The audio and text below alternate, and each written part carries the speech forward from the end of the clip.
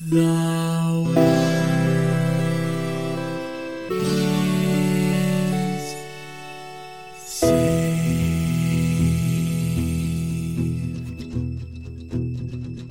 The living room's dark, save for light being cast from the big TV screen and the imminent sunrise that's teasing the one starry sky with whispers of morning. Hey, George. Hey, Lions. How's it going? It's not good, man. You know when you go into a restaurant and there's like the old joke about you order a Coke and they say, is Pepsi okay? Right? This is such a long, well-established joke making fun of Pepsi that Pepsi tried to take it back and they did the like, is Pepsi okay campaign. Rystar is that for Sonic. Right? Yes. You go over to your friend's house and you're like, hey man, you want to play some video games? They're like, oh yeah, I can play some video games. You want to play Sonic? And they're like, oh, I got Rystar. Is Rystar okay? No, it's not because you had to ask. No, in fact, in every way possible, I would like to spend as much of this episode talking about Sonic instead of Rystar. Just because that would emotionally make me feel better. So, I mean, we'll still do the review, but I mean, obviously we're going to constantly be comparing it to Coke, and the more that we can talk about Coke, the better. So what I would like to ask is that any expletives that we have in this one, that you substitute them in with Sonic music instead of Rystar music, just for our listeners' sake, you know? Well, I mean, we've already completely given up the punchline, but I want to be genuinely clear about two things.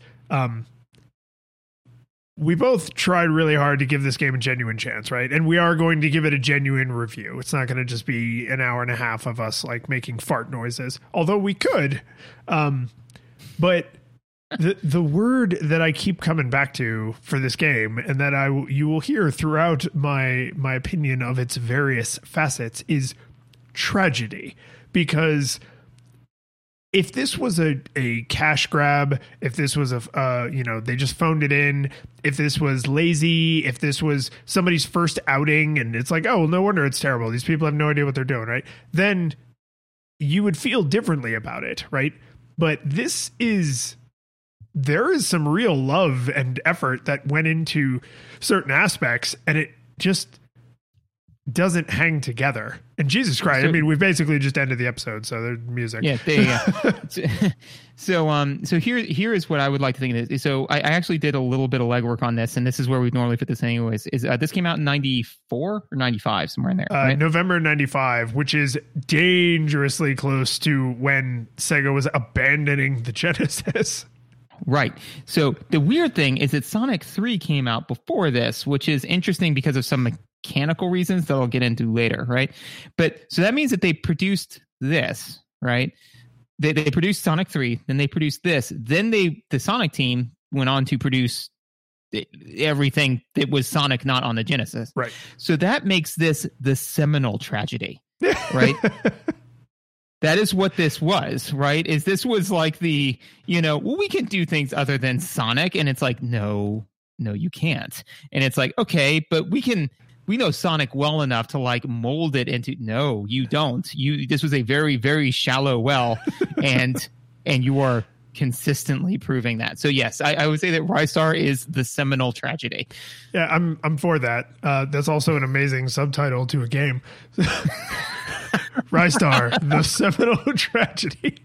Dude, to be fair, I mean, honestly, I'd be more forgiving of this game if, like, I had purchased it under that auspices. Like if somebody said, like, "Oh, you got to play Rystar," why? It is the seminal tragedy. I'd be like, I'm on board, and then that would have made my experience much, much better. Yeah, well, and here's the huge bummer, right? Like, there is a loyal following to this game, and we're going to have lots of critical things to say, but none of them are truly critical of someone's opinion, right? Like, now that we've completely given up the game before we've gotten to the front of the episode, like, if you love this game, like, that's fine. I don't care if you love a game I don't love, but there are lots of things that I think are objectively bad that we are about to spend an hour crapping all over.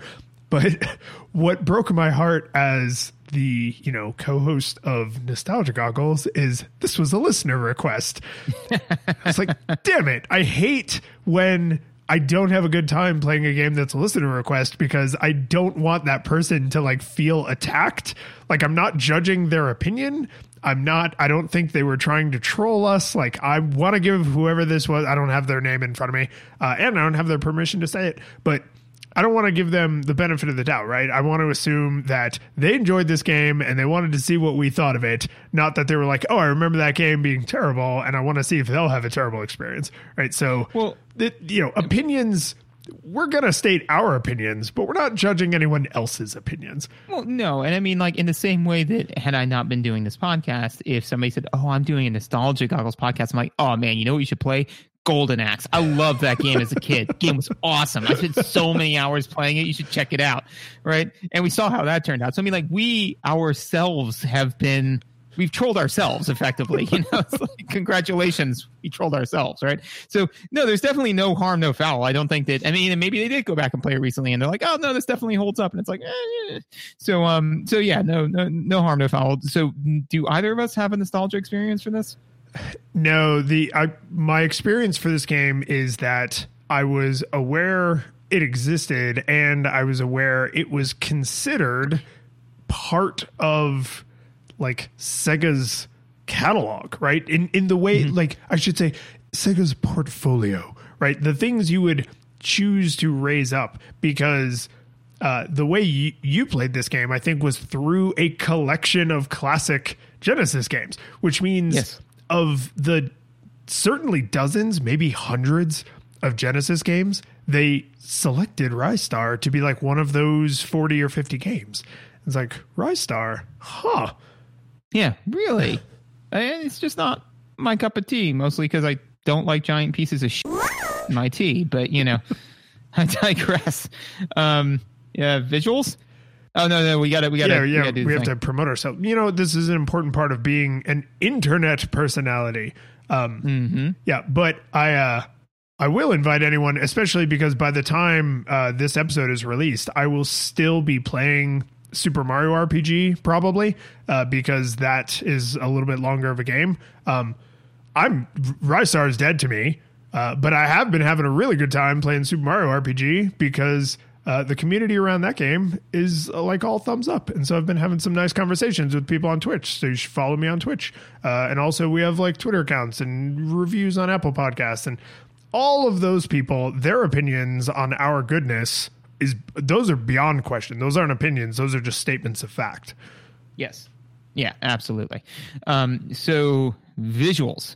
I mean, it's Sonic. It's Sonic visuals. I mean, it's a Sonic game. I mean, the one thing that I can just say to intro our discussion on visuals is literally the stage introduction screen. It's just ripped wholesale. I mean, like, to the degree to which that when I noticed it, because I started playing this game first, I said, dude, this is a hard Sonic knockoff. And you're like, it can't be that bad. I sent you a screenshot of Sonic's intro stage and a screenshot of this intro stage. And then that prompted us to have a fairly in-depth conversation on the nature of plagiarism and if one can plagiarize their own work. Like, that is all an organic thing that happened, just to like kind of give people an idea of how one-to-one this is. And so all of the visuals are like that, which is great. I mean, in the sense of like the overall feel of the visuals, it's a pretty game, you know? Yeah. And the ripoffs don't end there. And for my own sake, I'm going to use phrases like that a lot, but in reality, I think this is actually kind of within their rights. You know, they can say, oh yeah, we used a similar visual style and palette because Sonic is one of our really super successful franchises. It's basically our only super successful franchise. And so we're going to do similar stylings in this other game because we also want this thing to be successful. But a lot of times, if you make a thing and then you make another thing that's a slightly worse version of that thing, that doesn't really attract more consumers.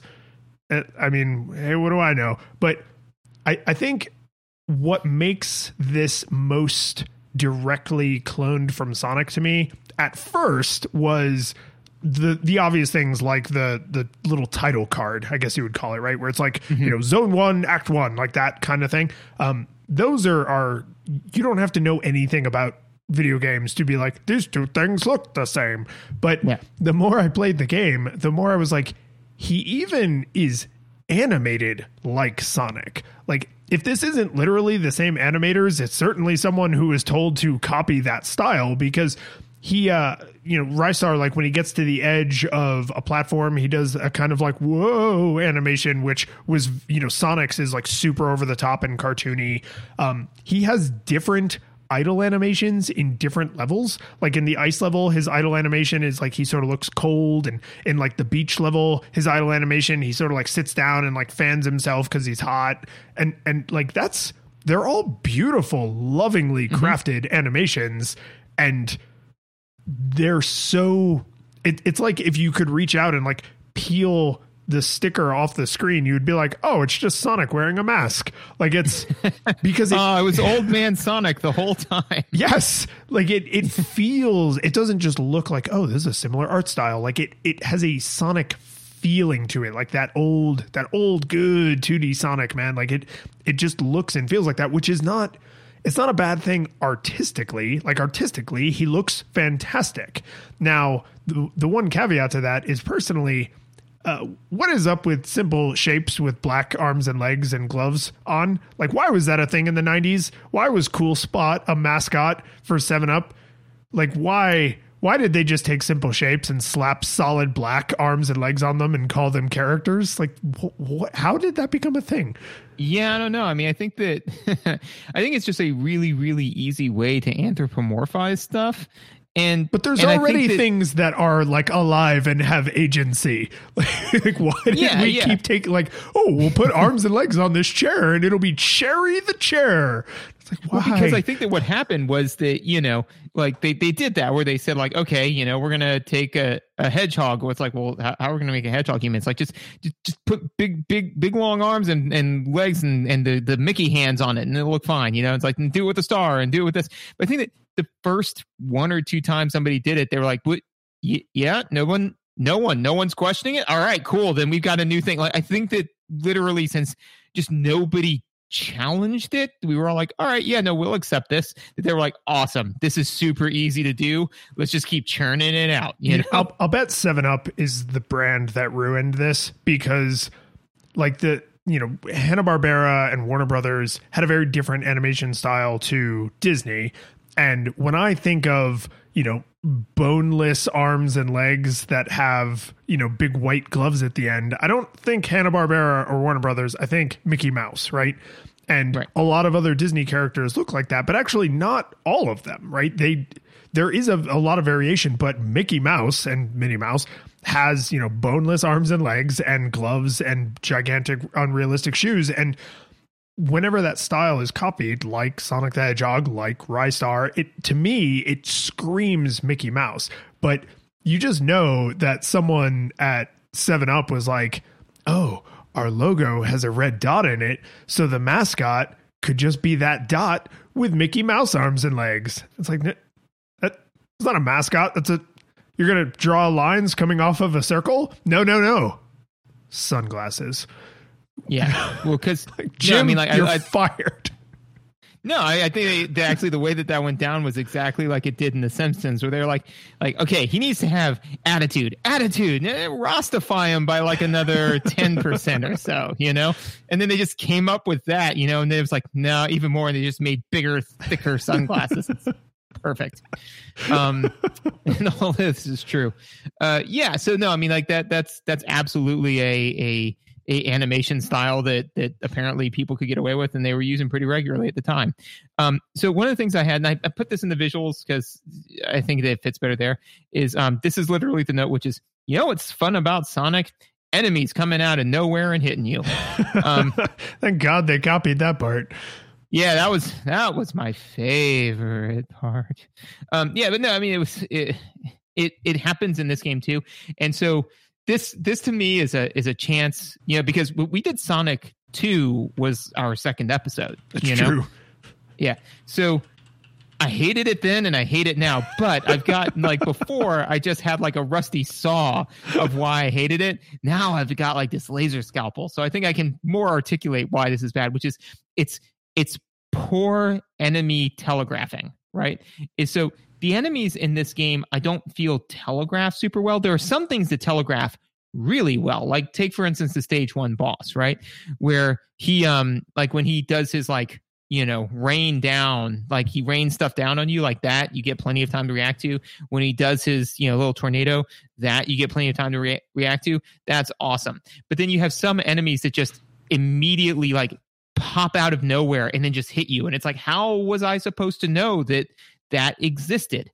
And this is definitely more mechanical, but the problem is that it breaks up your rhythm, right? So theoretically, if you're getting used to playing this game, you start to get into a rhythm where you're like, okay, I'm moving, and you start to move through the level just like in Sonic, where the goal is to be able to move fluidly through the level.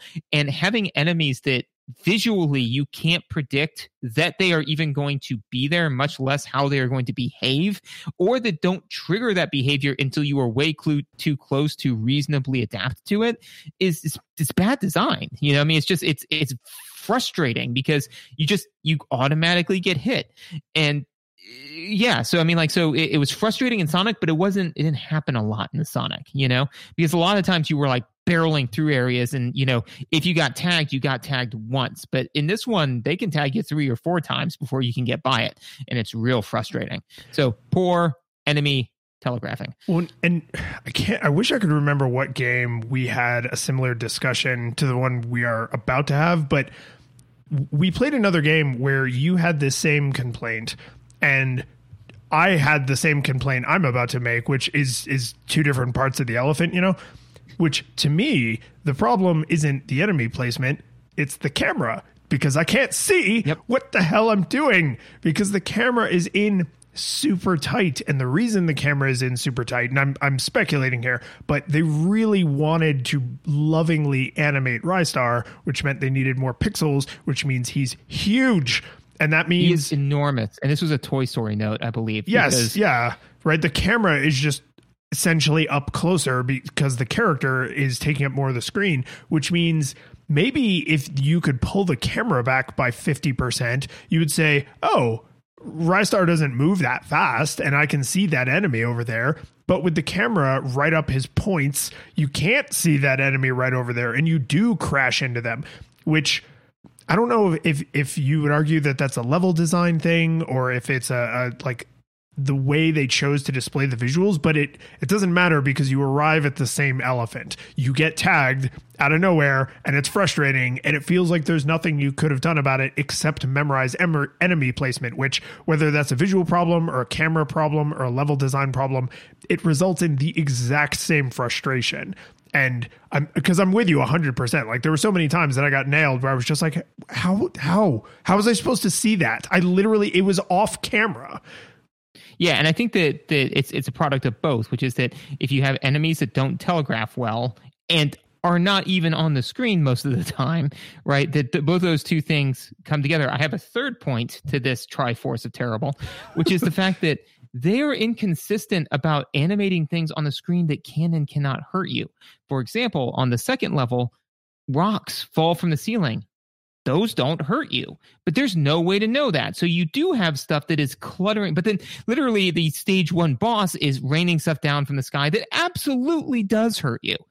So like literally this and I don't want to say things we can't take back, but this is, because it's not this bad, but this is a Home Alone 2 problem, where it's like, I don't know what things are in the foreground, what things are in the background, what things can and can't hurt me, because the way that they've animated some of the stuff, like it especially for instance in stage 2, the little enemies that spawn other enemies, like the only reason why I thought to destroy that was because it was spawning enemies, not because there was anything visually that said, hey, this is not part of the background, aside from the fact that it was moving. It in every way looked like it was part of the background, whereas the rocks falling from the ceiling absolutely looked like something that would hurt me. So I spent a fair amount of time dodging them until I accidentally got tagged by one of them, and it didn't do anything. I was like, oh, apparently those don't hurt me, and then I promptly ignored them. But it just makes for this visually cluttered experience to where you're not really sure it makes the player hesitant. And if the player is hesitant, you're never going to get into a good flow. And and I've got this later in my mechanics notes, so I may circle back around to it. But if one of the core aesthetics is, in my opinion, abnegation, right? The idea that you can just get into that your eyes go into soft focus and you can get into that rhythm, which you absolutely can with Sonic, right? Is because Sonic goes between like being able to just rhythmically kind of go through areas, right? And then sometimes they'll test your platforming chops, but then you kind of just get into that rhythm, right? That's Sonic, and that's clearly what they were trying to emulate here. But if you're constantly interrupting the player's flow through poor visuals, it chops all of that up, right? So like I said, another area. So you've got enemies don't telegraph well with the camera is super close to Rystar, and not everything in that super close, poorly telegraphed thing is stuff that you should be even paying attention to. That makes for a poor visual experience, even though the visuals are beautiful. Like they're great looking. Have you ever heard the expression "every frame a painting"? Yes. Yeah. So this is like the cynical interpretation of that. It's like, wow, statically, this all looks great, but when it's moving, it's a big hot mess.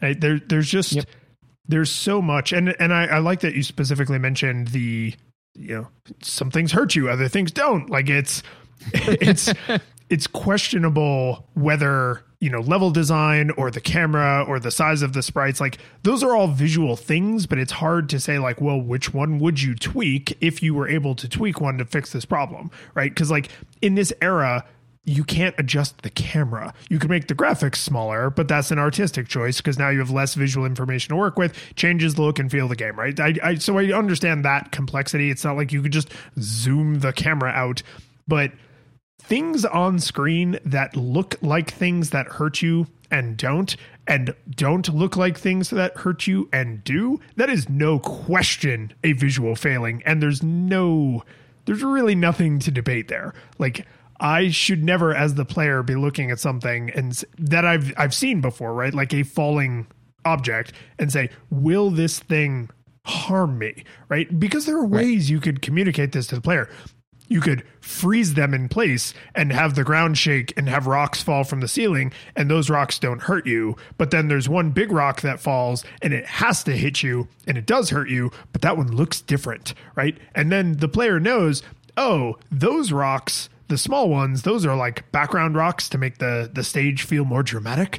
And then this big one with like the big black outline and the skull and crossbones on it and the red arrows pointing at it, that's the one that'll do damage, right? Something. But if you mix your metaphors too much and it's like, oh, this thing has an outline and you can't interact with it, that thing has no outline but it absolutely can interact with you, like that kind of stuff is just, it's not good. It's bad. It's a bad choice. And so and like you said, and completely avoidable. I think that one of the things that, and I just have this note that I kind of wanted to get in there, but it does come to the background foreground thing, is that at some point they have things that are in the background that come alive and can attack you in stage 2, where they're the squids. And right when I saw the squids, I just paused it and I said, squids? Why not Zoidberg? Because like they look exactly like Zoidberg to me. And I just felt that was a job opportunity. There was Zoidberg could have made some additional money, and they passed him up. His audition was terrible. But one of the things that so the game is, and again, maybe this floats. It's kind of hard for me when the visuals, again, as a painting, as a static image, are great, right? But in situations like this, I do have trouble decoupling it from the gameplay because it so dramatically impacts the gameplay. But despite being incredibly brightly colorful, right, and just vibrant, these worlds, each world is different and it's got its own feel and they kind of come alive. With all of that, Teddy, my 4-year-old, was getting antsy while I was playing this game. That's not a great sign, Like, I mean, because this is theoretically a game like made for, it's a platformer, which, I mean, yes, he is 4, but I mean, like, hell, I was like 6, when I can like really remember playing, platformers. So I'm like, it's, and he plays platformers. So I mean, like, it's within his skill set, but like, literally I was sitting there playing and he just, I remember, because like he was laying up against me and he was kind of catatonic, which is, potentially not a good sign, but also, I mean, kids, they'll just go soft focus and just zone, right? But then he's sort of like kicking his leg. You know, I was like, I have literally never seen him do that. Like even during like Pocoyo, which is like a white screen and just animated figures in the foreground, right? He is focused on that. I'm like, that's just goes to show you again, like how chopped up the pacing is and how decoupled the vibrant visuals are from the bizarre gameplay, you know? So the visuals should be just pulling you in and drawing your attention, and they just don't, you know? The last thing I'll say about visuals, I like that the bosses are all super unique. The last thing I'll say about the visuals is in the introduction to the snowy, icy snow level, because, you know, like every other platformer, there's, you know, tropical beach and underwater and icy, snowy, and right, all the story beats are there.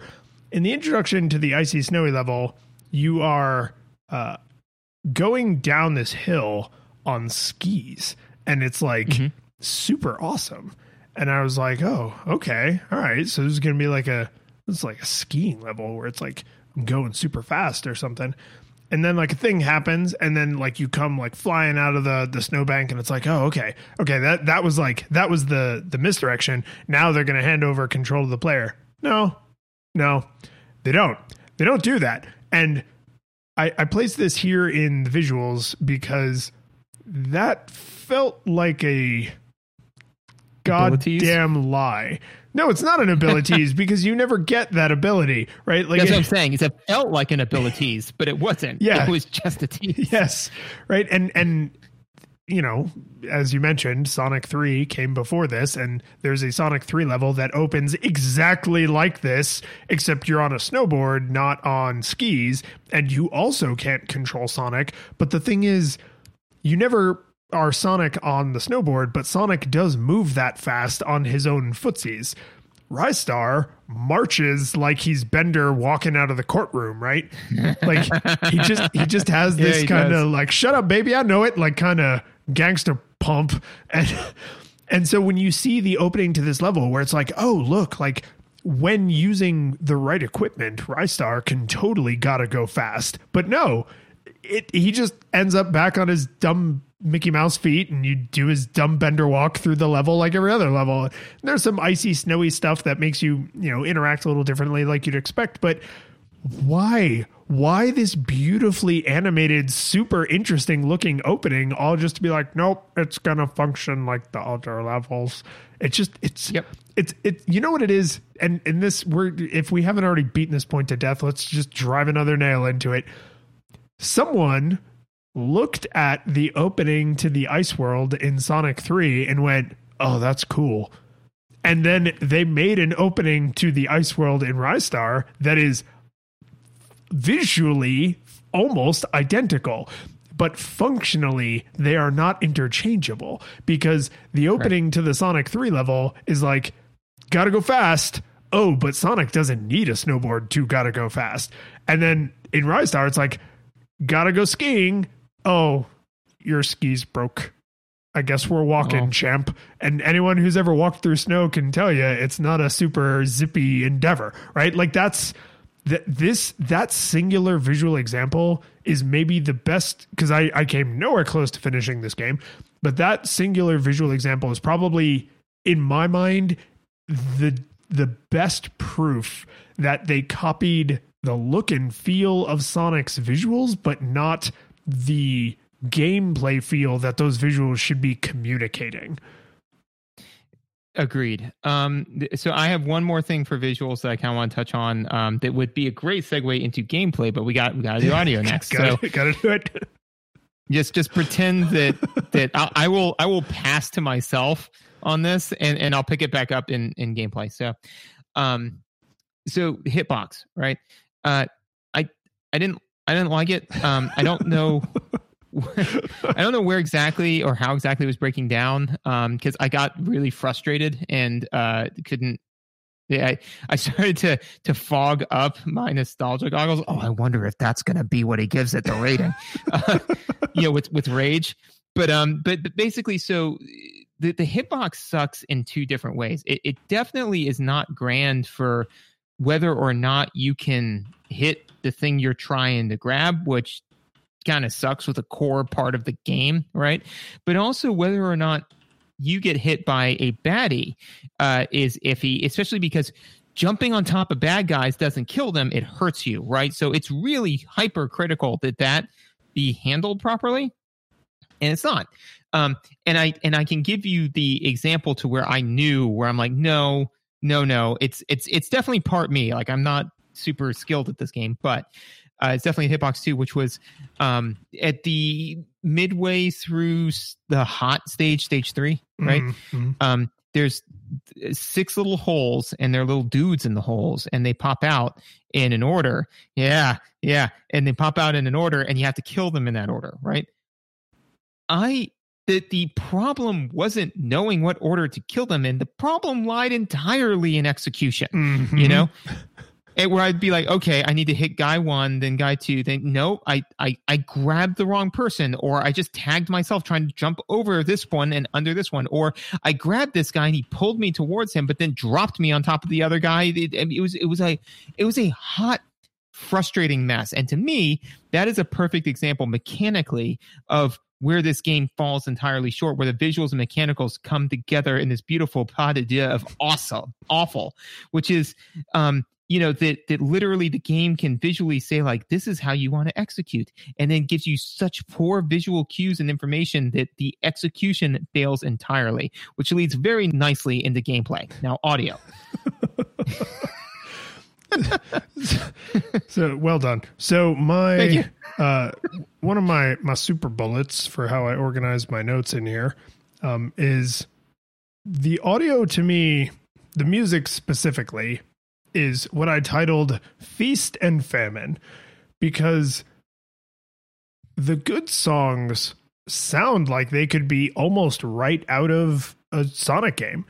It's like, oh man, they used like the Sega instrument palette, that we know from Sonic games, but Genesis had that very Genesis sound. It was really grungy and a lot of like distortion, and because Genesis does what Nintendo don't, right? Like what Nintendo refuses to do, what Nintendo lacks the will to do.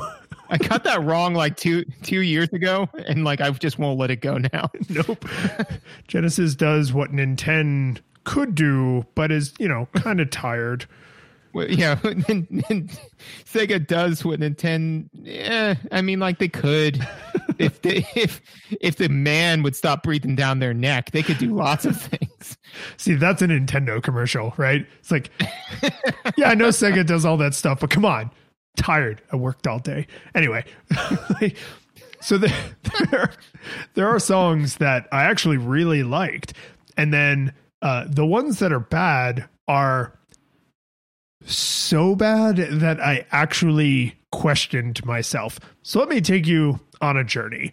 Let's go. For a while now, I don't remember exactly which game I first did this with, but for a while now, I have been going out of my way to seek out the music on YouTube so that I can listen to it and really just focus on the music, right? Because it's nice to obviously hear it in context and hear how the music works with the sounds and the gameplay. Do I notice it? Am I completely ignoring it because I'm totally enraptured, right? That's what matters the most.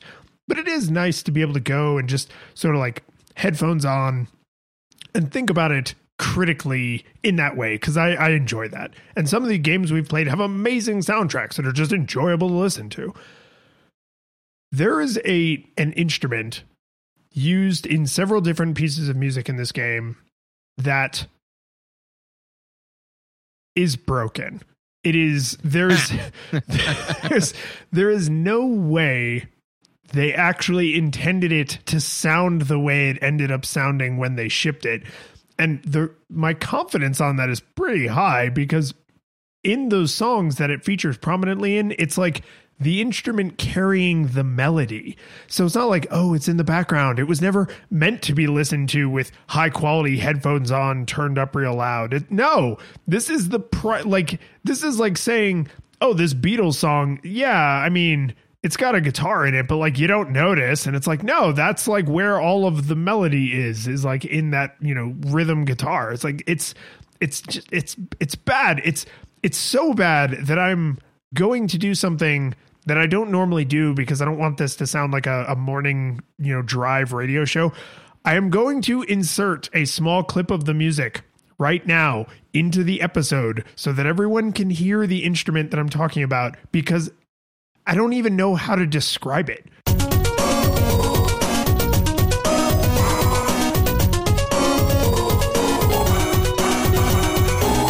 So that like broken xylophone noise that sounds like it's being played back on an old Moto Razor with the speaker that's been dropped into your toilet. Like, a lot of the music in this game is written with that instrument as the primary melody driver. What were they thinking? What was anyone thinking? It's horrible. I mean, I just gotta believe that they were coming down off of a cocaine-fueled bender that was Sonic 3, you know? And they're like, we can't do anything wrong! And there is no drawback to this drug! And then just made this. I mean, I don't want to, you know, try to get too far into like the developers' heads or anything like that, but man, a lot of this game just feels very very adjacent to Icarus, you know? Right? I mean, like this seems like the height of hubris, where they were like, we can do no Marvel can do no wrong. Like, I mean, this is what it was. Like the Sonic team, man, it was Sonic. They made Sonic 1, and Sonic 1 was just what drove the entire Sega team. And then Sonic 2 was even better, and Sonic 3, Sonic and Knuckles, and it's like, oh my god, this is so good. Let's make a Rystar game. And they're like, yes, we're actually, oh my god, we're actually the star. Like they were the star of the system, you know?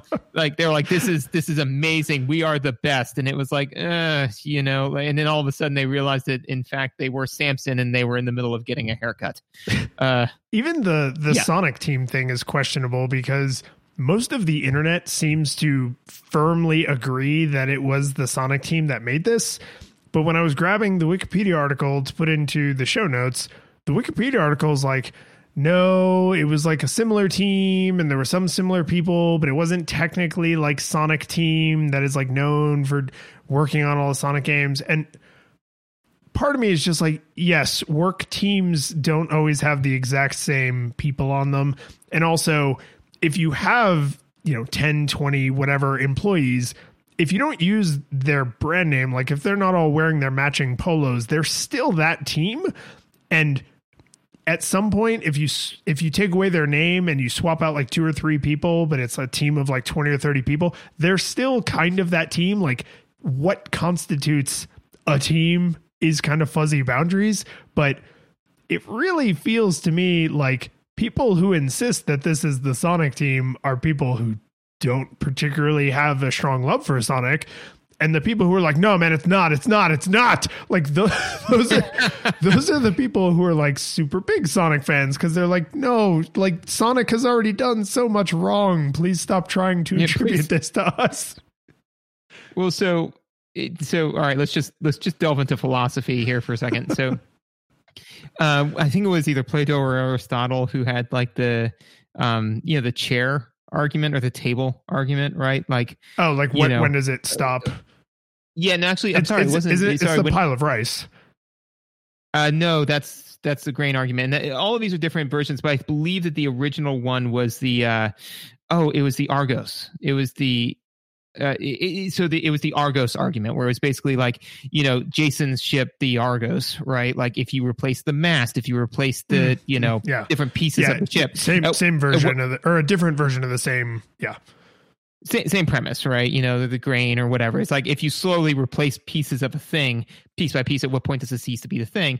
But the chair portion of it is, it's like, well, when does, I could remove this, I could remove that. When does it stop being a table? It's like when it falls over, you know?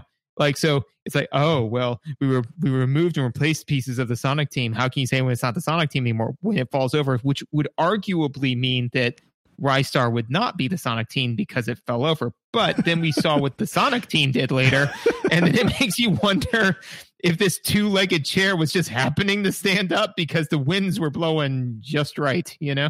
So anyways, that's just that. So the moral of the story is I don't have an opinion. Like I have really furthered either agenda in no way, but that was a fun little thought experiment for me.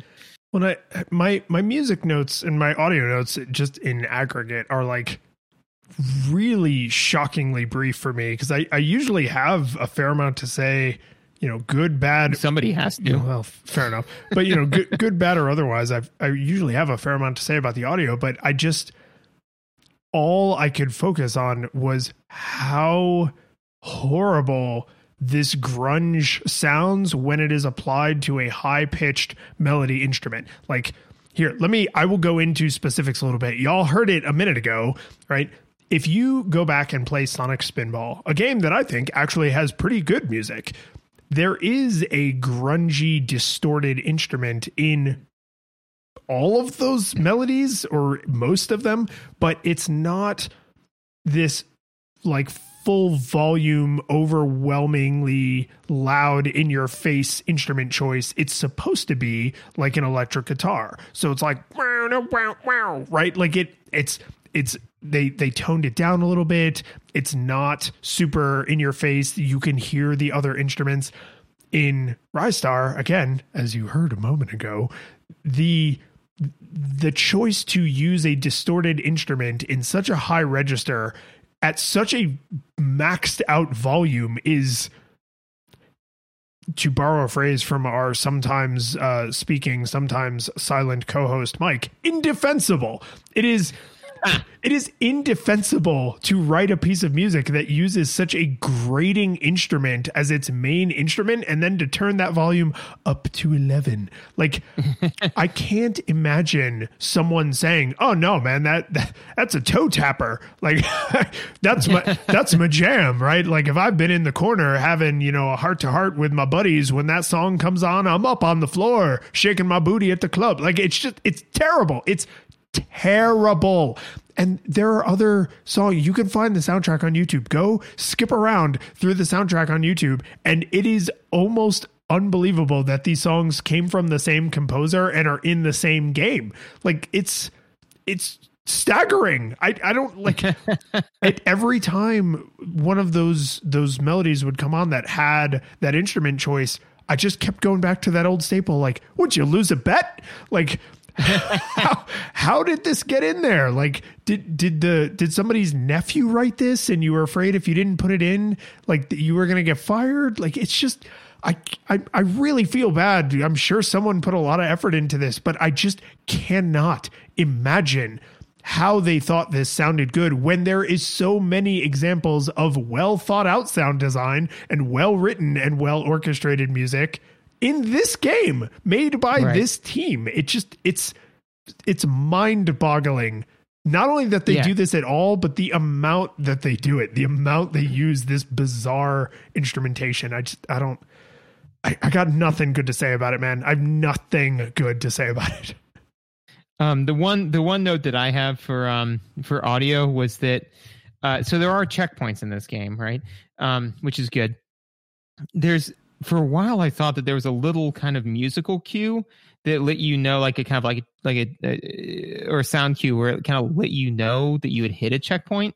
And it turns out, nope, just a sound that is made sometimes when you hit the ground. I think typically when you get out of the water was when I was noticing it. Oh, wait, do you mean the little sparkly noise?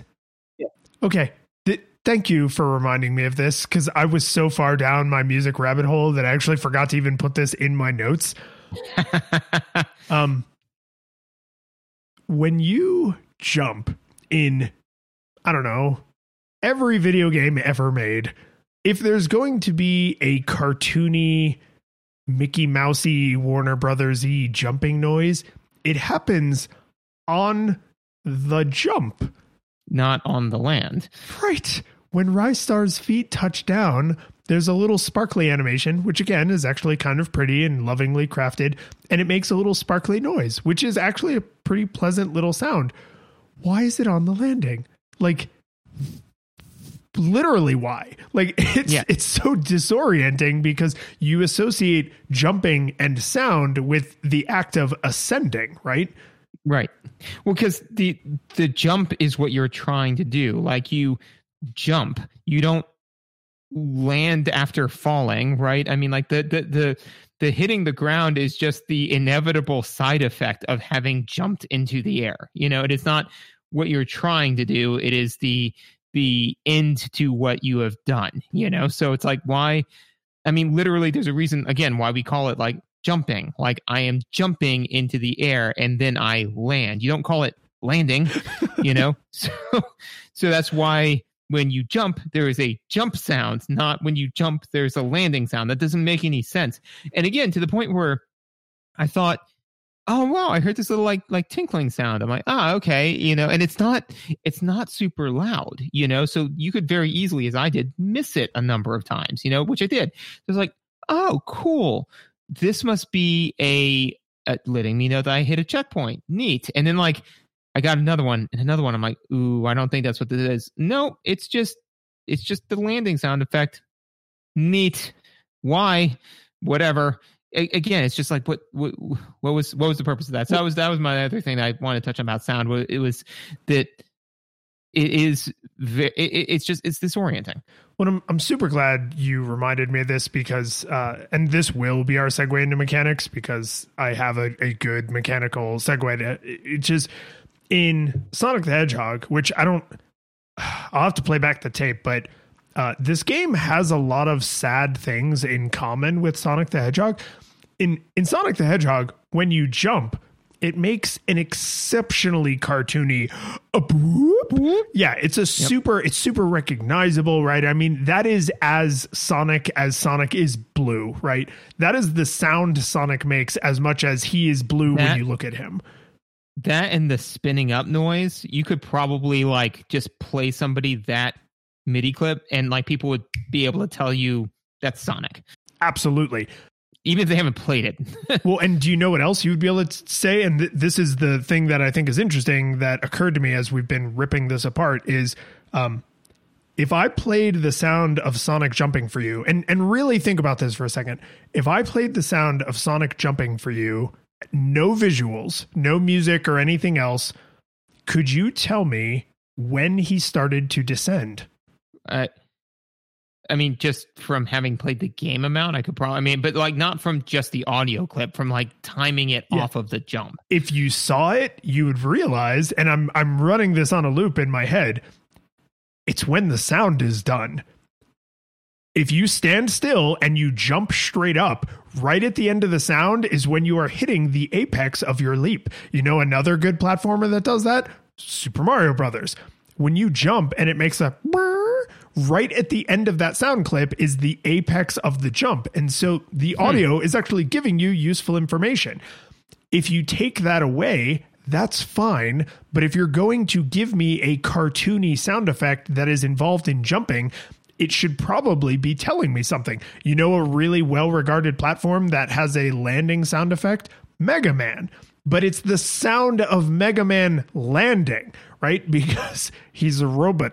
And so it makes a sound when he lands, but it's not trying to give you any information. It's just the sound of Mega Man landing, right? So in this, because it makes a sparkly star noise, it feels like it should have significance.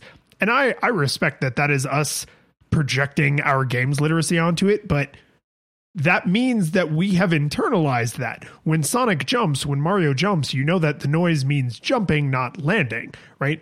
In Mega Man, when he lands, it makes the sound of feet landing. And this game, I know, understands that because when you grab onto a ladder, it makes the sound of his hand grabbing onto the ladder. It makes like a two solid materials impacting kind of noise.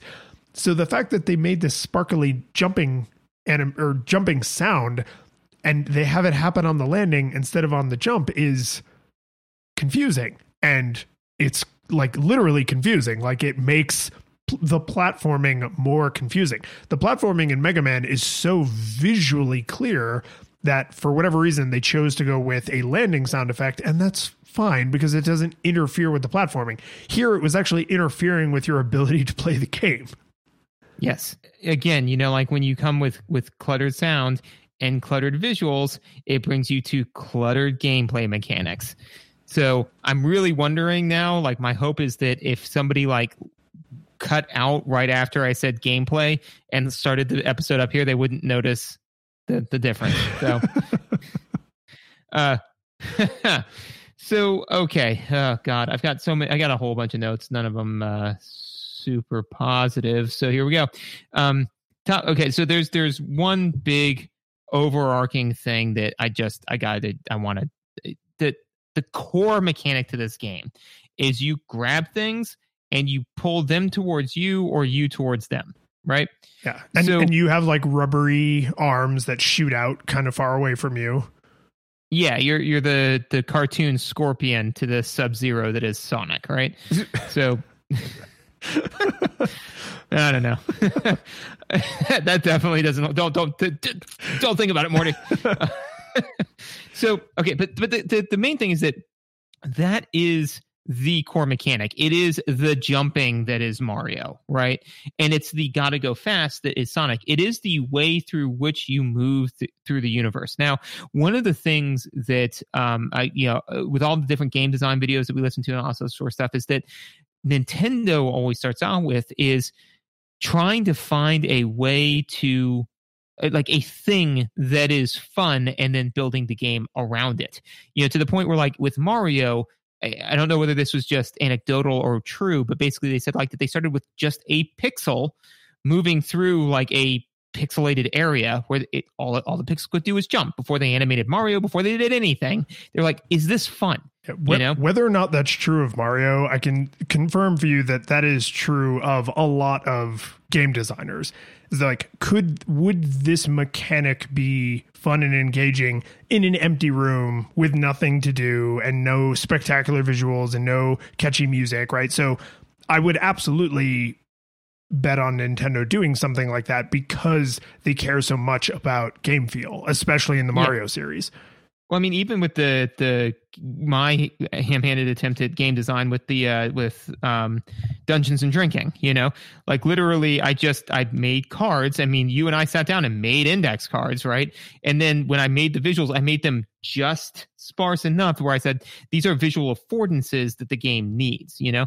So again, like that's where you start. The way that you move through this game isn't fun. The core mechanic, the core way in which you interact with the world, in my opinion, isn't fun. Now, I have more than just I didn't like it, which is that, you know, there is so when you say I want to reach out and grab that thing, you press a button. Now the game has to animate your arms reaching all the way out, grabbing the thing, and then either pulling you towards it or it towards you. Now, even though that happens relatively quickly, that takes a while. Like in game terms, it takes several frames in order to render whipping. That. It's exactly what it is, and that's the note that I have. It's Castlevania. It's just like, why the hell did you keep the clunky whip controls? If now the goal is to dispatch enemies as fast as possible, why are there still the clunky whip controls? Exactly that, which is that there's this delay, right? And the weird thing was I was like, okay, wait, I think I know what happened here, and I was wrong, which is that they knew how to do this right. They knew how to do this right because they did it right in Sonic 3. Because do you remember the fire shield, right? In Sonic 3? Yeah. That's this mechanic. And it's instantaneous in Sonic 3. Instantaneous. You press the button, you fire ahead. It's the exact same way to move through the universe. This is just the way, way, way worse version of it. Like they just slowed it down and made it so it's asynchronous to the player input. Why would you do that? It breaks up your rhythm. It makes it horrifying. It makes it a horror game like Castlevania, which, as we have said before, the visuals are not in support of at all. This is the core mechanic to this game is completely divorced from the aesthetic in its entirety. It's bad design. It's bad design in any game. You don't get a pass. You just get out of jail free card. You got to roll 3 times. So I think you actually touched on exactly what the actual cause of this problem is. It's the visuals. The character is lovingly animated, and what it appears that they did is they made the animation happen at the speed they wanted the animation to happen at visually, and didn't really consider how that changes the game feel and the way this one and only method of interacting with the universe works. Because my big complaint about this is something you mentioned earlier, which was the hitbox. The hitbox is not bad. It seems to be random. Sometimes I was like, oh, I totally missed that, and the game just gave it to me. And then there were other times where I was like, my gloves passed directly through its trachea. Why didn't I choke it to death? Right? So there was... It just felt like every single time I pressed the button, the game just flipped a coin, and it was like, heads, you do it, and tails, you don't, right? Like it just, with a bad hitbox, you can start to internalize where the hitbox actually is, even if it's not matching up with what's on screen.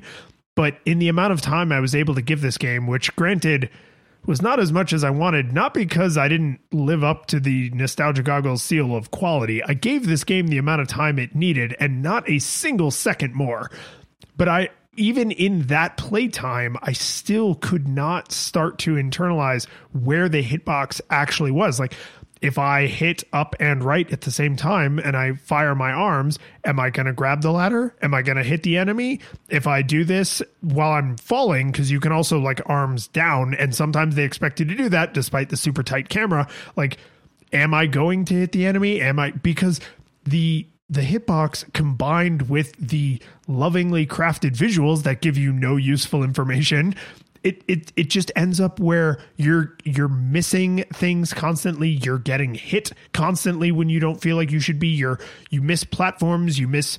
There's a lot of like you have to jump and grab onto a ladder or grab onto like a pole or something where otherwise you fall. Like there is no platform. The grabbing onto the thing is how you traverse through that part of the stage. And what really put a bow on this for me, that this was this is not the seminal failing. This is the failing, is if you sit on the title screen, like most games from this era, and even a lot of current games, if they're kind of going for a retro feel, is it eventually shows you a gameplay demo.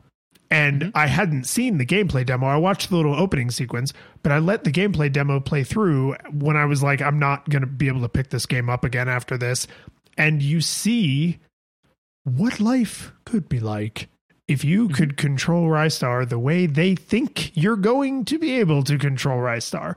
And it's amazing. He's just fluidly swinging through the stage, often enemies that are flying in, opening treasure boxes and picking up extra hit points. There's your abilities. Yeah, that's it. The whole opening of the game is, this is how it's going to feel to play this game. And it's not. It sure as hell wasn't for me. I just like, I never got to the point where I was like, oh, I'm grabbing enemies and I'm grabbing onto bars. And because when you grab onto something that is stationary, you rocket towards it. Like that is no question the fastest way to move. Otherwise you're bender pimp walking. Like that's slow. Yeah. They obviously want you to be using this method to move around a lot, but one, it doesn't work the way they imply that it does, or at least it's so difficult to execute, it might as well not work that way. And two, there is a surprisingly small number of these vertical posts for you to vault yourself off of in a game that clearly wants you to move around that way. Like it's, they thought about this arms mechanic as like, oh, the character will be slow on his feet, whereas Sonic is fast on his feet, but can't really do anything with his hands. But this character will use his hands to propel him through the stage, and that will be super interesting. And then they didn't execute well on the literal programming of that mechanic, and they fell down on the level design that would allow you to execute that mechanic, even if the mechanic was easy to execute. Like it's an interesting idea, and that's why I'm so frustrated with it, because if you could do it in a super fluid way, it would probably be fun as hell. Yeah. Yeah, no, absolutely. And so to your point, like the level design, and I think you mentioned it, but like just to put my 2 cents in there, is again, the level design seems specifically made to break up your rhythm, because one, you can't jump on top of people to kill them, like, which is an odd choice. It's all about the hands. You can't, there's no other way to interact with enemies and basically anything else in the level. Yeah, exactly. So because you can't jump on bad guys, the way that they seem to place enemies almost seems to, again, be made to break up your fluid motion. You know, like literally there were times when, you know, an enemy would drop out of nowhere. And I was like, unless I knew exactly what was going to happen, that thing was going to interrupt my rhythm. And that was exhausting. It was just exhausting.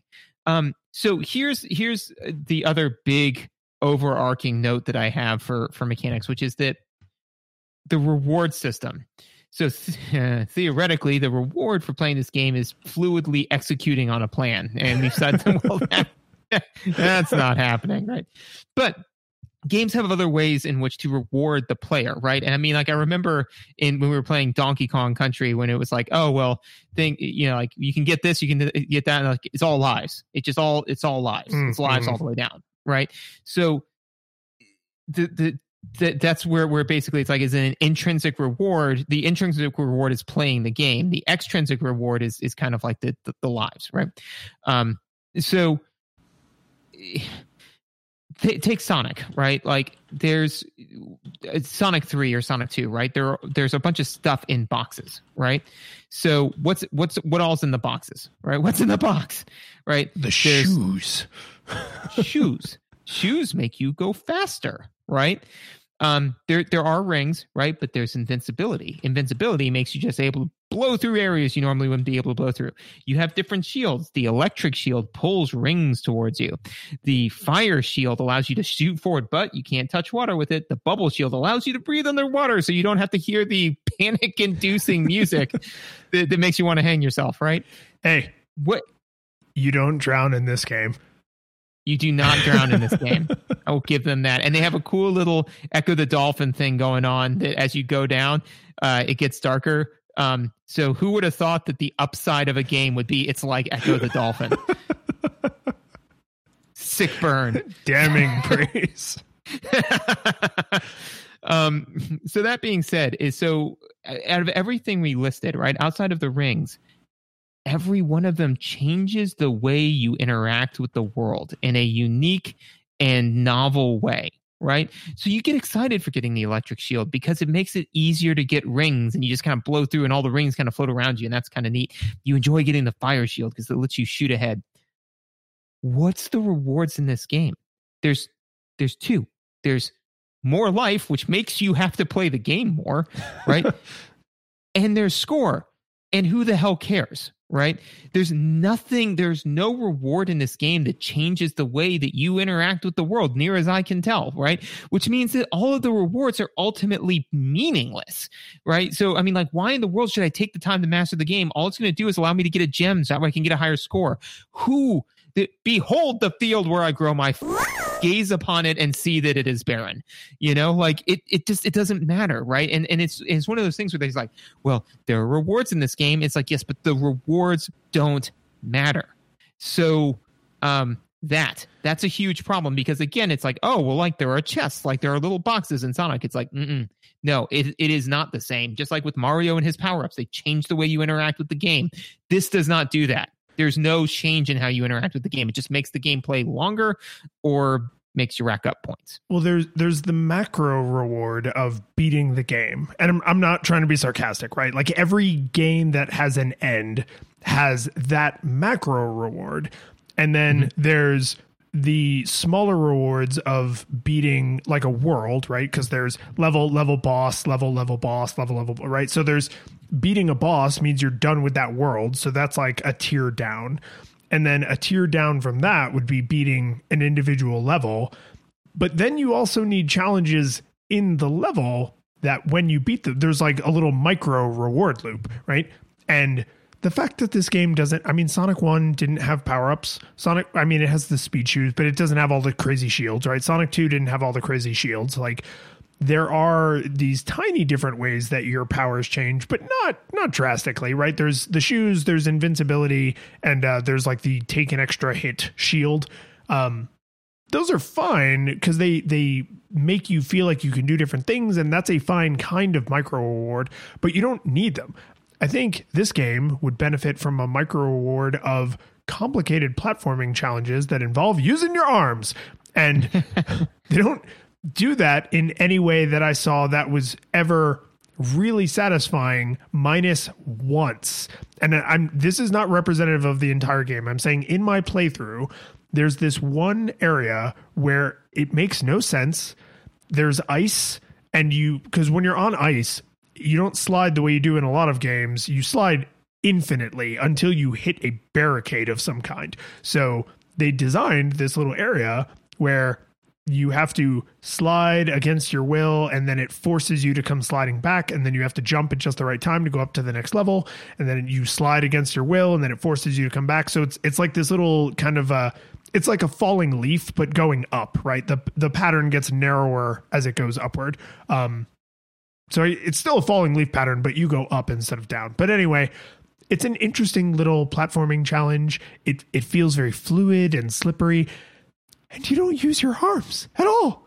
It's like literally the most standout platforming thing in this game that is ostensibly a platformer where you're supposed to use your hands to interact with the world. You don't use your hands to interact with it all. And that was the moment that stood out to me the most. You know what it is?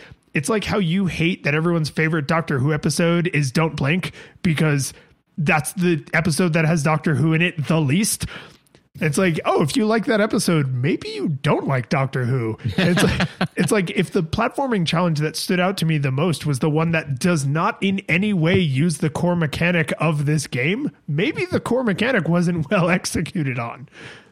Well, and I think you kind of hit the nail on the head there, because what I think that the later games had differences in kind, right? You don't have to have differences in kind in order to make a successful game, but it can help. It can be a thing, right? So you're correct. Sonic 1 did not. But what Sonic 1 did, and Mario, so like even if we take like Mario, where you can get the fire flower, which allows you to shoot fireballs, but there's nowhere near like the cape and the raccoon tail and all this other sort of crazy stuff, right? So again, they added the differences in kind later, but even boiling all that away, right? They are pitting long-term rewards against short-term rewards, right?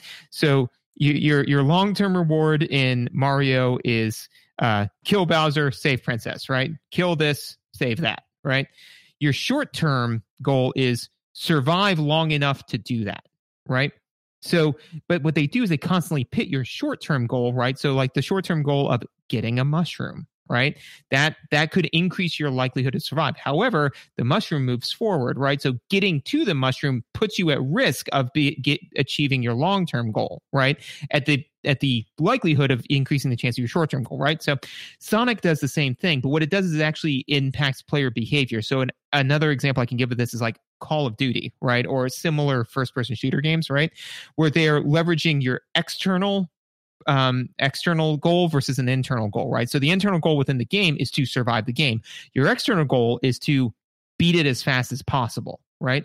So typically in like a Call of Duty or first-person shooter game, the most direct path is the one that is most fraught with danger. So if you want the highest likelihood of survival, you can take your time and slowly move through it.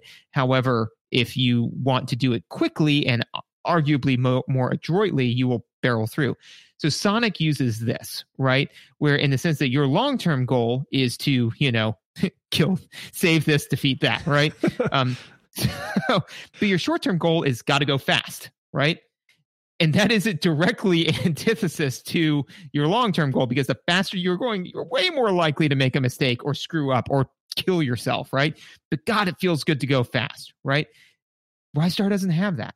Right? There is no, because the core mechanic that theoretically would make you seamlessly move through the world is fundamentally broken. So there is nothing that is juxtaposed to your long-term goal of, like you said, beating the game, either beating the game, beating the level, beating all that. There's nothing. It's just you might as well plod through in the safest, most rhythmic way possible in order to get through the game. There's no there's no internal struggle there. And it's fun. It basically comes out, it's fundamentally broken, like you lift that one keystone out. It sucks the fun out. Yeah. It's all gone because it's just like, alrighty, well, I just like woke up and, oh God, I'm apparently alive and playing a video game. You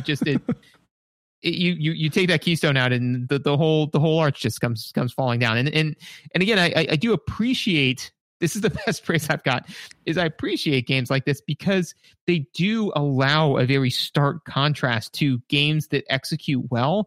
And when you say like the visuals, is beautiful, the sounds sometimes good, sometimes bad, right? But it's like, this is in all ways a Sonic game, right? I mean, like, it's a Sonic game. Why is it so bad?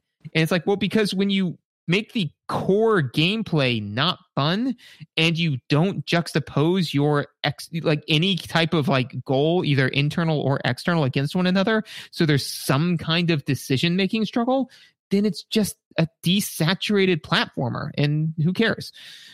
It really feels like, because this is a Sega game, and whether it was actually Sonic Team or not, I don't really care, but Sega, as the developer and publisher, knows that they are known for Sonic, and it, in some ways, it almost feels like someone childishly sat down and was like, okay, this game's going to be different. And it's like, okay, Sonic the Hedgehog, blue. This one, yellow. Sonic, real animal. This one, generic shape. Okay. Sonic, feet. This one, hands. Okay, Sonic, good music. This one, terrible music. Why are we going to do that? No, keep going. This is good. We're going to make it opposite in every conceivable way, right? And it's like they just kept going down the list of everything that you would superficially describe a Sonic game, right? I mean, the internet is rife with people arguing about like what makes a Zelda, right? What makes a Metroidvania, because those things are specific games, but they've also become like genres in their own right. Personally, I don't know if I've ever really played a lot of games that I would say felt like a Sonic, right? I mean, there's lots of platformers, but Sonic is a very specific kind of platformer where in a lot of ways, the levels are not your enemy. There are huge parts of Sonic levels that are there to gotta go fast on. And that is their purpose, right? Their purpose is to look and feel cool, not to really challenge you in any way. And that's, you could decide whether or not you think that's fun, but like that's what they decided to do. And this game really feels like it just took all of these superficial things that makes a Sonic game, or a 2D Sonic game, a 2D Sonic game, and then just randomized which ones they were going to do the opposite of, right? Like Sonic attitude, this one super friendly and helpful. Like it's just like they just flipped a bunch of bits, and at the end they didn't come up with something terribly interesting. They came up with something that you can see the exact checklist they went down and all of the bits they flipped, and it's Rystar. Well, and I think that and do you have anything else for gameplay? Because I think this will lead really into. I have two little notes that I just needed to mention. One, and this goes with my opposites are not always an interesting idea complaint that I just lodged, which is in most games, when you are swimming, if you stop swimming, what happens? You just stay put. Or you sink. Yeah. Yeah. Right. Because the video gamey, like you swim in place or you sink. Right. And both of those are fine. In this game, you float straight up. Why do I need to force myself to stay in place, or not do the thing that I would expect in a world with gravity where I have mass and I would sink down when I'm underwater? I died a couple times because I realized, I literally looked at my hands on the controller and I was like, oh, you just float up if you're not touching anything. Because stars naturally go to the sky, man. They go back into your home. Haven't you seen shooting stars? They go across the sky. Yeah, they don't fall down. That would make any sense. Then you'd call them falling stars, and no one calls them. You're thinking of leaves. Leaves fall down. No, that was a detail that I was like, someone had to program in him floating upwards because the animation changes. Like you point up in the direction you're floating. I was just like, what? Well, why? I know exactly why this design decision was made. Which direction does Sonic go? Yeah, this is exactly what I'm saying. That's what I'm saying, man. It's like down to that level of granularity. Someone just... And the one other thing I want to mention, and this is actually a compliment, because I do wish more games, specifically games of this era, did this, which is this game doesn't have a built-in level select. There's no password system, but there's no like password to get back to the level you were at, but there is a password that will let you do a level select, which is a nice thing to have in a game of this era. But the thing that I'm specifically complimenting is bosses are their own level. And so when you are going through the level select, you can do round 1, because I think they call them rounds, or round 2, or the boss level. And you can do that in all 7 or whatever of the different worlds. And then the final boss is also its own level. So you can jump directly to the final boss as well. And that is one of those things that like, it doesn't really make or break the game unless you're playing it in like massive quantities, or you're like prepping to be a speedrunner of this game or something. But I really wish a lot of games from this era included that, because it's like, yes, could I use this to skip over a level that I'm unable to beat? Yeah, I could. Also, let me do that if I want to. Like, and if you're not going to build saving into your game, which I understand that was hard to do on cartridge games, but if you're not going to build saving into your game, let me pick up where I left off. And this is a really elegant little UI to do that. It's simply implemented. And I was just like, oh man, I really wish this game was better, so that I wanted to replay some of these levels. So to the point you were making before, to lead us into to hold up, is that you said that the level isn't your enemy, right? And I would agree with that. Generally, a lot of the times, like the level in Sonic isn't your enemy. Correct. Yeah, the level in Sonic isn't your enemy, right? So, which I would agree with. So then, who really is the antagonist, like the enemy, the thing that you're fighting against in Sonic? It's you, right? Oh, no, this is actually a core design to a Sonic level. The things that hurt you are the robots. The world is not a threat. The robots are out of place in the natural world. Right. But what I'm saying, though, is that you, the player, right, are kind of your own worst enemy, because the slower and more methodical you go, right, the more likely you are to just be able to hit all the bad guys, all this other sort of stuff. But you got to go fast, right? Fast. And the levels give you just enough room to do that, right? They're like, oh, well, you like donuts, eh? Here, have all of the donuts in the world. Like it's that, where it's like, go faster, go faster, go faster. And then you keep going faster. So you are like Icarus and fly as close to the sun as humanly possible. But the fun thing with Rystar is that the developers became Icarus and they flew too close to the sun. And so with that in mind, did it hold up? No. So here's my notes for this section. This has a lot of, I think, genuinely interesting ideas that are incredibly poorly researched and executed. Like the arms thing, like swinging around and using the verticality of the level instead of just the horizontalness of the level, assuming gravity points down.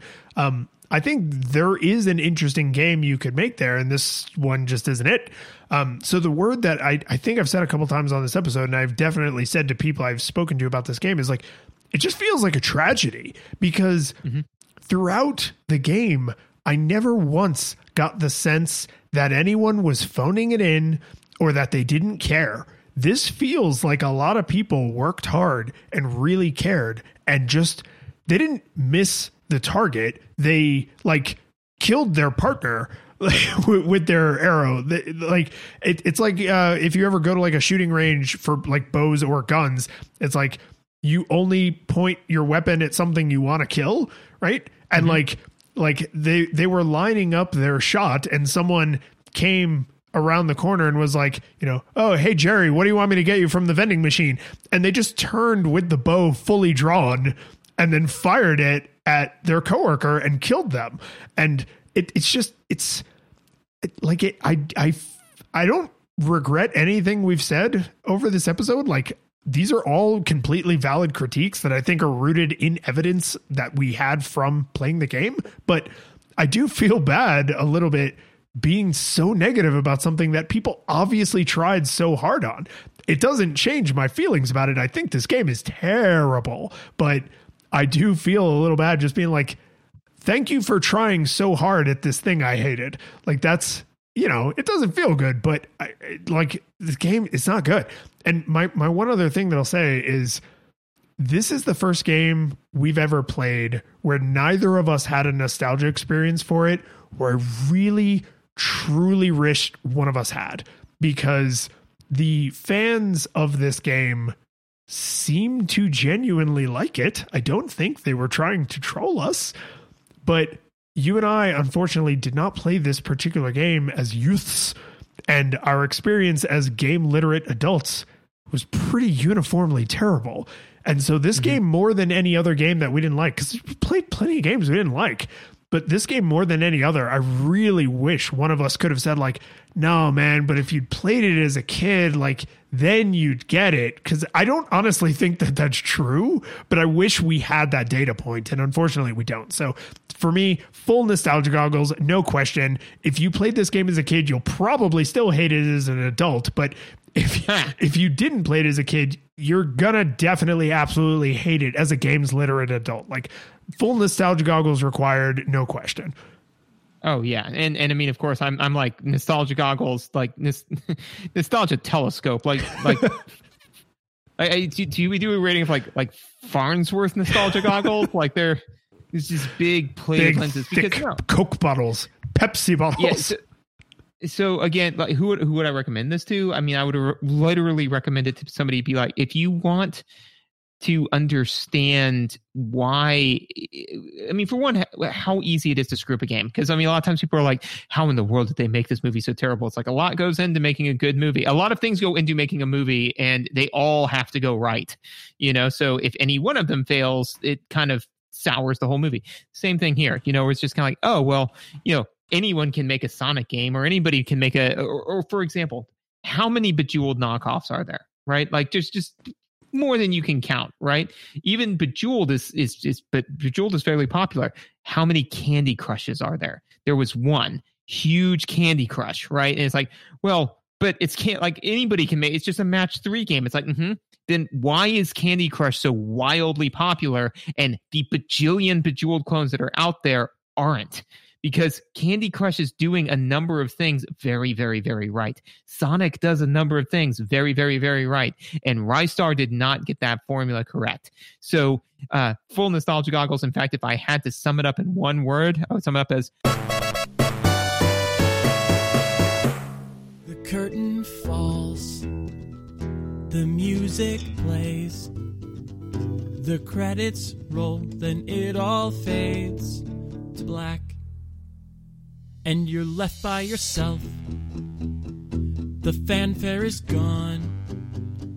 There's no player 2 there by your side to share victories won. But as you slowly progress down the hall to your bed, a few great events leak back into your head from the time that you spent traversing the land, battling evil, fighting the darkness, just sword in hand. Your memories creep in with the edge of a smile. You realize again what you lost for a while. You're gonna think back much less